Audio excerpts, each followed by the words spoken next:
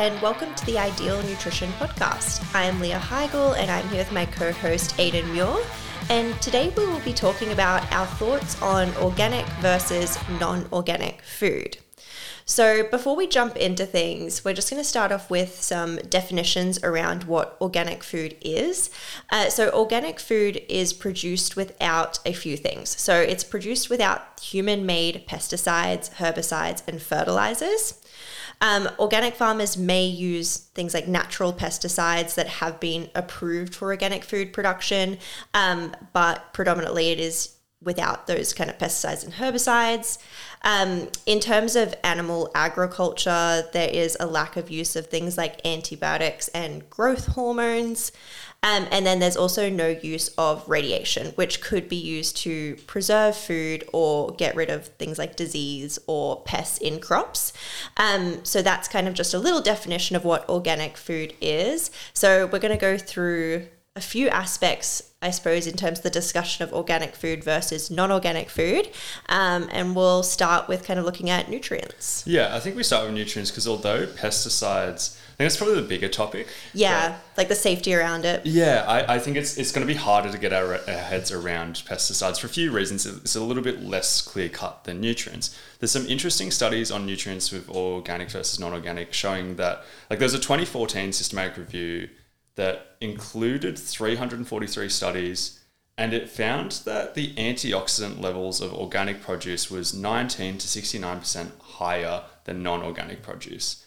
And the obvious crazy thing about that is there's 343 studies. Yeah. Like this isn't a small sample size. Like, is this an anomaly? Is this like, it's harder to say when you've got such a large sample size. Like that's a pretty clear, consistent thing, although we will come back to some pros and cons of that study, as well as the next review that we'll look at as well is, it was a review of 67 studies looking at organic meat, and they found it had slightly lower levels of saturated fat and higher levels of polyunsaturated fats, including omega-3s. Once again, that's 67 studies, huge amount of research. In that prior study as well, I should mention that they also found some other differences in vitamins and minerals and stuff like that, but nothing in particular stood out to me, which is why I want to focus on the antioxidants thing, because it's a clear, measurable thing, which is why we're starting with nutrients, because as I said, pesticides, not as clear and not as measurable. With this one, we've literally got numbers being like 19 to 67% higher. Absolutely. So we're going to get into analyzing, I guess, aspects of those studies and potentially like criticisms around them, things that we can kind of look at and go, I don't know, how important is this? Yeah. So firstly, addressing the organic red meat or the organic meat aspect and talking about omega-3, that study was predominantly looking at red meat. And when we're thinking about omega-3, we're thinking, well, salmon and those oily fish tend to have a higher amount of omega-3, where the amount of omega-3 in your red meats, chicken, that kind of thing is already really, really low. It's like nothing, yeah. It's kind of like nothing. So whilst it is 47% higher in your organic produce, does that really matter? Because it's taking it from barely nothing to slightly more than barely nothing. It's still very low. It's still very low. So it's still not a good source of omega-3 in comparison to things like salmon and other oily fish. So probably just isn't worth talking about too much, although it is something that is quite often brought up in the like pro-organic food space. Something else to mention in regards to organic versus non-organic meats, though, is that there does seem to be slightly lower saturated fat in organic versus non-organic. But again, if you're having mostly lean meats, how much does that actually matter? Ideally, we don't want to be consuming too many really high fat meat products anyway, or on a regular basis. So again, like, does it really matter in talking about that? The other study in regards to the antioxidants does require a little bit more of an analysis, starting with a bit more of a pro-organic thinking. Like you said, that is a significant increase in antioxidants. Like that is something that is significant. And again, like you said, that's not a small sample size. There's tons of studies there to suggest that this is something that is occurring in organic food versus non-organic food. But from the other aspect, there are some things that we kind of list about that study that maybe we should be somewhat critical of. So the first thing is that it was funded by an organic farming charity. Not a big issue on its own. Like, the funding for studies has to come from somewhere. That on its own, not a big issue. But when looking at, I guess, the media hype around it and how the authors discussed the findings to the media, it was pretty like overhyped, and potentially that's kind of something we can think of as being, I don't know, maybe we'll just like, how important is this? Maybe we'll have a little think about it. Another aspect is, even though non-organic produce had 4 times higher cadmium levels, does that matter? Yeah, that was something that was like listed in the title, like the headline of the study mentioned that the cadmium levels were like 4 times lower. But like the amount that's in non-organic produce it's still considered to be safe. It's considered to be very safe, yeah. So yes, there is less in your organic produce, but there is also what is deemed to be a safe amount in your non-organic. So once again, like, does it matter? Yeah, it's kind of like the opposite of that omega-3 red meat kind of argument, where it's like it's coming from a low baseline and as a percentage it's a huge difference, but it's still low. Another thing to think about when looking at this study is that although it is a lot of research and a lot of different studies involved in that analysis, some people questioned whether the antioxidant difference is a natural variation or whether it is something that is like nutritionally relevant to like the non-organic versus organic discussion. And to even double down on that point a little bit further is that this review also found that organic cereals have significantly less protein than non-organic. We wouldn't think about that too deeply. Like, is it natural variation? Is it something that doesn't really matter at the end of the day? I think when it comes to the variation in nutrients between your organic produce and non-organic produce, I personally don't think it's really something we need to think too deeply about. Yeah, I agree with that. The next thing we'll go through is pesticides. So this is obviously a more complex topic. By definition, the amount of pesticides in organic produce should be significantly lower. Some people even challenge that concept a little bit. Like every now and then I'll see somebody be like, well, just because it's organic doesn't mean it's low in pesticides. But like, statistically speaking, based on this research, it is lower. It is significantly lower.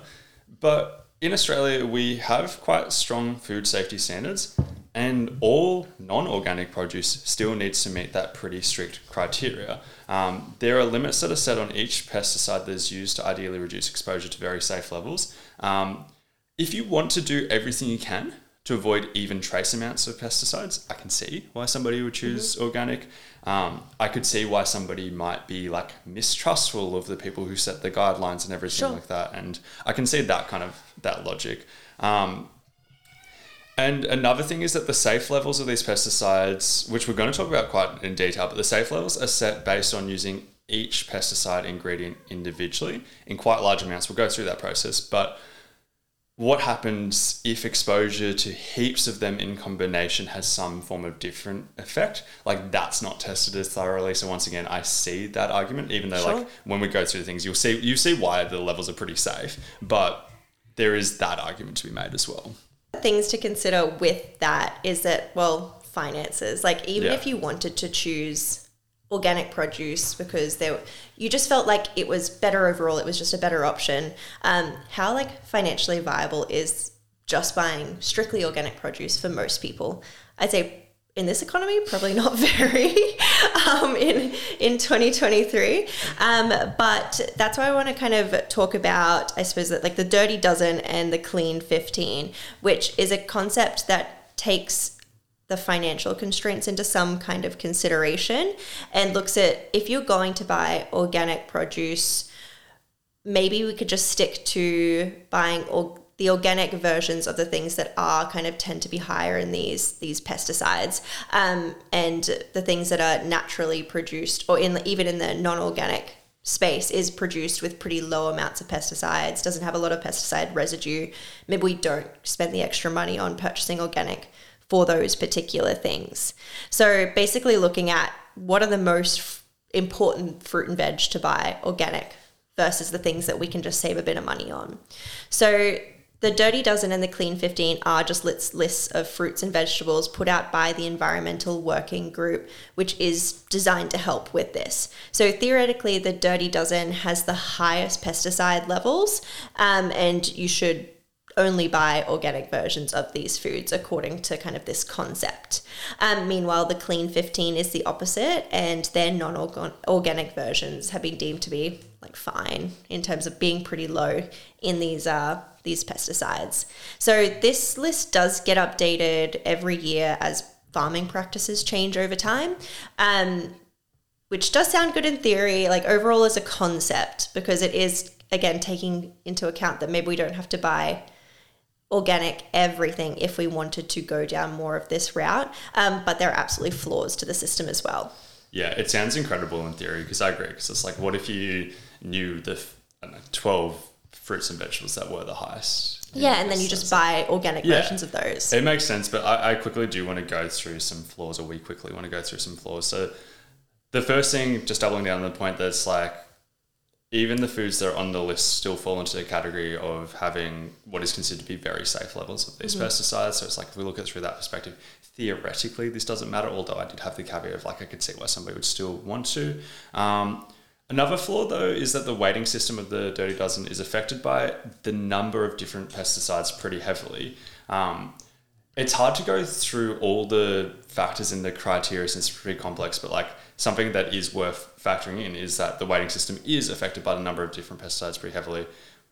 If even barely detectable levels are found, it skews the results. Like, trying to use a crazy example, if something had 12 different pesticides in very, very trace amounts that were just enough to be measurable, it would weight higher on this list theoretically than something that had a moderate amount of just like one pesticide. Sure. So like, that's another thing to factor in. It does measure both the total amount and it does measure the number of different types, but the weighting system can be skewed because of that.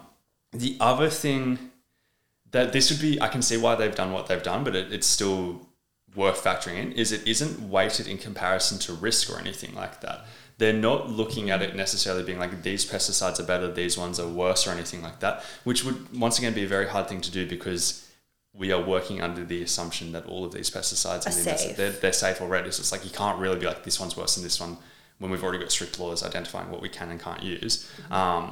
So it's not weighted in comparison to risk or anything like that, although that would be difficult to do. It's more just measuring the amount of different pesticides and the total amount. But if you go through all of that, you can see some pretty clear flaws in how it's designed. Then you can't really rely super heavily on that because of it.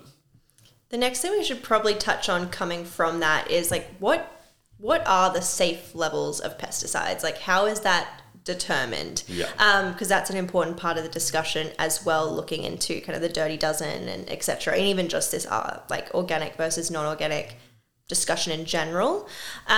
So we often see comments from people that are like, no amount of pesticides are safe. Like, they're all terrible.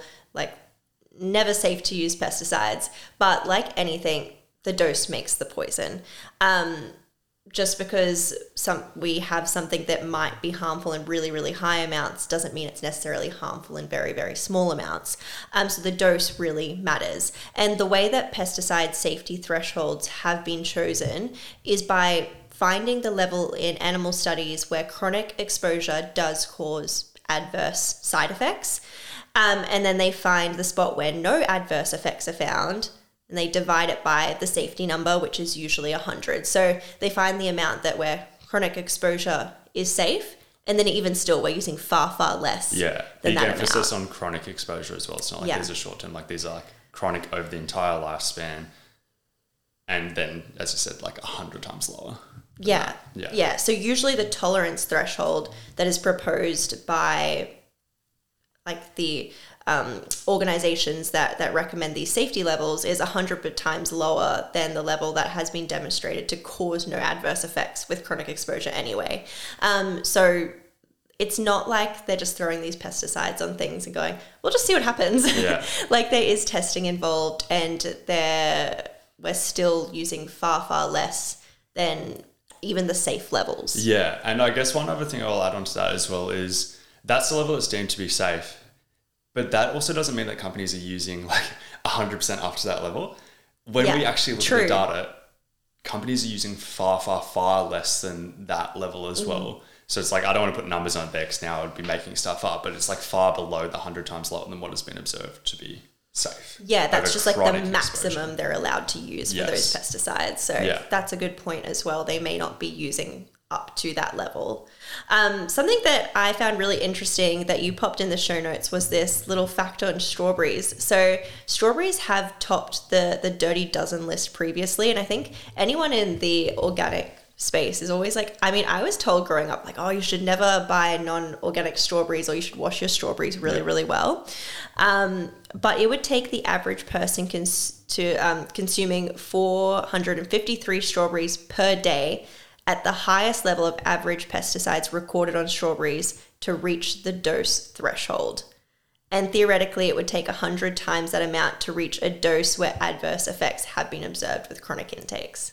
Yeah. So like, that's just crazy. So to have an unhealthy amount of pesticides, you'd have to eat like 45,000 strawberries. Per day. Every day for a Every lifetime. day, yeah. And you're like, no one is doing that. I just think that's a really good way to kind of conceptualize this. Yeah. And this is why I look at it from both perspectives. On the one hand, I'm like, if we're looking at it in isolation, single pesticides, you can see that it's an absurd amount. We don't need to be worried about it. The only argument I can see more validity to is like, what if you have that combination? Like, what if there are 12 different amounts of different pesticides and they're not in trace amounts, they're all around that amount? And what if there's like synergy between them and then it adds up? Like, it's getting complex at that stage, right? And it seems relatively unlikely to matter, but that's an argument I see a bit more. So moving on to some other stuff that we can measure a little bit. So we've got the topic of like just overall health, cancer, mortality. I'm always big on measuring health outcomes more so than just the theory, but there is some complexity that comes with this. The main one is healthy user bias, but we'll talk about that. So I'm going to start off with like looking at probably the most pro-organic systematic review I've seen on health outcomes with organic food, which was done in 2020. And they found, I'm just going to quote them, significant positive outcomes in longitudinal studies where increased organic intake was associated with reduced incidence of infertility, birth defects, allergic sensitization, otitis media, preeclampsia, metabolic syndrome, high BMI, and non-Hodgkin lymphoma. So that does look incredibly positive. But coming back to that concept of healthy user bias, do we think that people who eat organic do anything else differently versus people who don't eat organic? Highly likely. Very, very, very, very likely. So it's like we can't read into that too much because it's like, firstly, they are going to be doing things very, very differently. And I've talked about this a bit, like sometimes in research they try to account for this by accounting for variables, but the more extreme a situation gets, the less we can kind of account for those variables. If somebody's eating organic almost all of the time, even if you try to account for those variables, it's a very specific person, I think, if that's going to be eating all organic produce all of the time. They're going to be doing everything else in terms of from a health perspective. Yeah. In that systematic review, they noticed that organic consumers tend to be more health conscious and more likely to be vegetarian or vegan and are more likely to be physically active, which obviously feeds into that. Because it's like, if you took out the organic versus non-organic aspect and you just pointed to those concepts, you'd expect similar outcomes to start off with. Most other reviews, which we've linked heaps of in the show notes, have found no noticeable differences in health outcomes when all other factors are equal, and they've tried to equate for all of these variables. As I said, difficult thing to study. I lean more towards the latter. But it's worth knowing that there is a bit of a spectrum in the research and the outcomes that have been found. Sure. Another angle we could look at is from the opposite perspective. Yeah, I like this. Yeah, so what happens if you eat non-organic produce? Like, do we see adverse health outcomes from eating these foods in general? So most of the research identifying benefits of fruit and vegetable intake have been done involving non-organic produce. Like, we know that eating fruits and vegetables good for health. Yes. Like, I think looking at the breadth of, like, we all know that, even if you haven't looked at the research, like, very much positive health outcomes from consuming fruits and vegetables. And we know that majority of the intake for most people, and looking at these studies, is in non-organic produce. If there was a really big issue with eating non-organic, we would see adverse health outcomes with a really high intake of fruit and vegetable consumption. So that is like something to look at from the other perspective. So research looking at fruit and vegetable intake on mortality in general found reductions in mortality up to about 800 grams of fruit and veg per day, and reductions in cancer risk specifically topped out around 600 grams per day. So we know fruit and veg intake is good in terms of mortality, cancer risk, heart disease, like everything. A study from this year covering more than 40,000 people found no difference in cancer rates over a 15-year period with organic versus non-organic intakes as well. I think that's a pretty big thing to mention in terms of like that's a lot of people. And in terms of cancer rates over a 15-year period, there was no difference between organic versus non-organic eaters. And I think cancer is probably one of the risks most people are concerned with. Most people are concerned about cancer. So with the research that we have, doesn't seem to be a big issue. And again, that goes back to the pesticides levels in non-organic food does seem to be safe. And that is something that is kind of rigorously tested. We also know that Australians are pretty crap at eating fruit and veg, just in general. So we know that less than 6% of Australians eat the recommended intake of fruit and vegetables. If we then add on, okay, guys, like you have to eat all this fruit and veg and it has to all be organic, that's just going to make that number worse, I think. Like it's not going to be, we know that increasing fruit and veg intake at a population level improves health outcomes. We're not going to add another barrier to that for what seems to be no reason. Yeah, and like based on survey data, like I haven't gone too deep down this rabbit hole because I don't care about it as much because we kind of shared our opinions, but like based on survey data, it does appear that the more organic produce is promoted through the lens of non-organic not being as good, the less people want to buy fruits and vegetables. That makes sense. And it's like, that's the one thing we want to avoid. And I guess that's kind of a bit of a summary. Like I want to go through it from, you can tell that I'm trying to, in a way, play both sides. But like, as a bit of a summary, it's a complex topic. I think it's very low on the list of priorities. I think most people should be eating more fruits and vegetables regardless of whether it's organic or non-organic. And the research we've kind of shared kind of really backs up that point. There are situations where it may matter more than others. Like this is a very broad overview and it's like, you could go very deep down this rabbit hole and you could come to the conclusion certain pesticides matter more than others. Certain fruits, vegetables, whatever might have more of these pesticides. Maybe this stuff matters. Maybe I personally have a medical condition that this might matter a little bit more for. There's a whole bunch of angles you can look at this from. And I can see why lists like the Dirty Dozen and stuff like that have some level of appeal.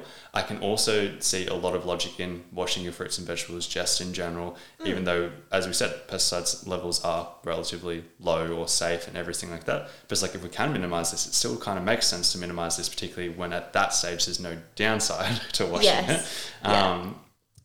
And if you have the access and the financial situation where buying organic is not that different to you personally to buying non-organic, I can once again see more logic to buying organic.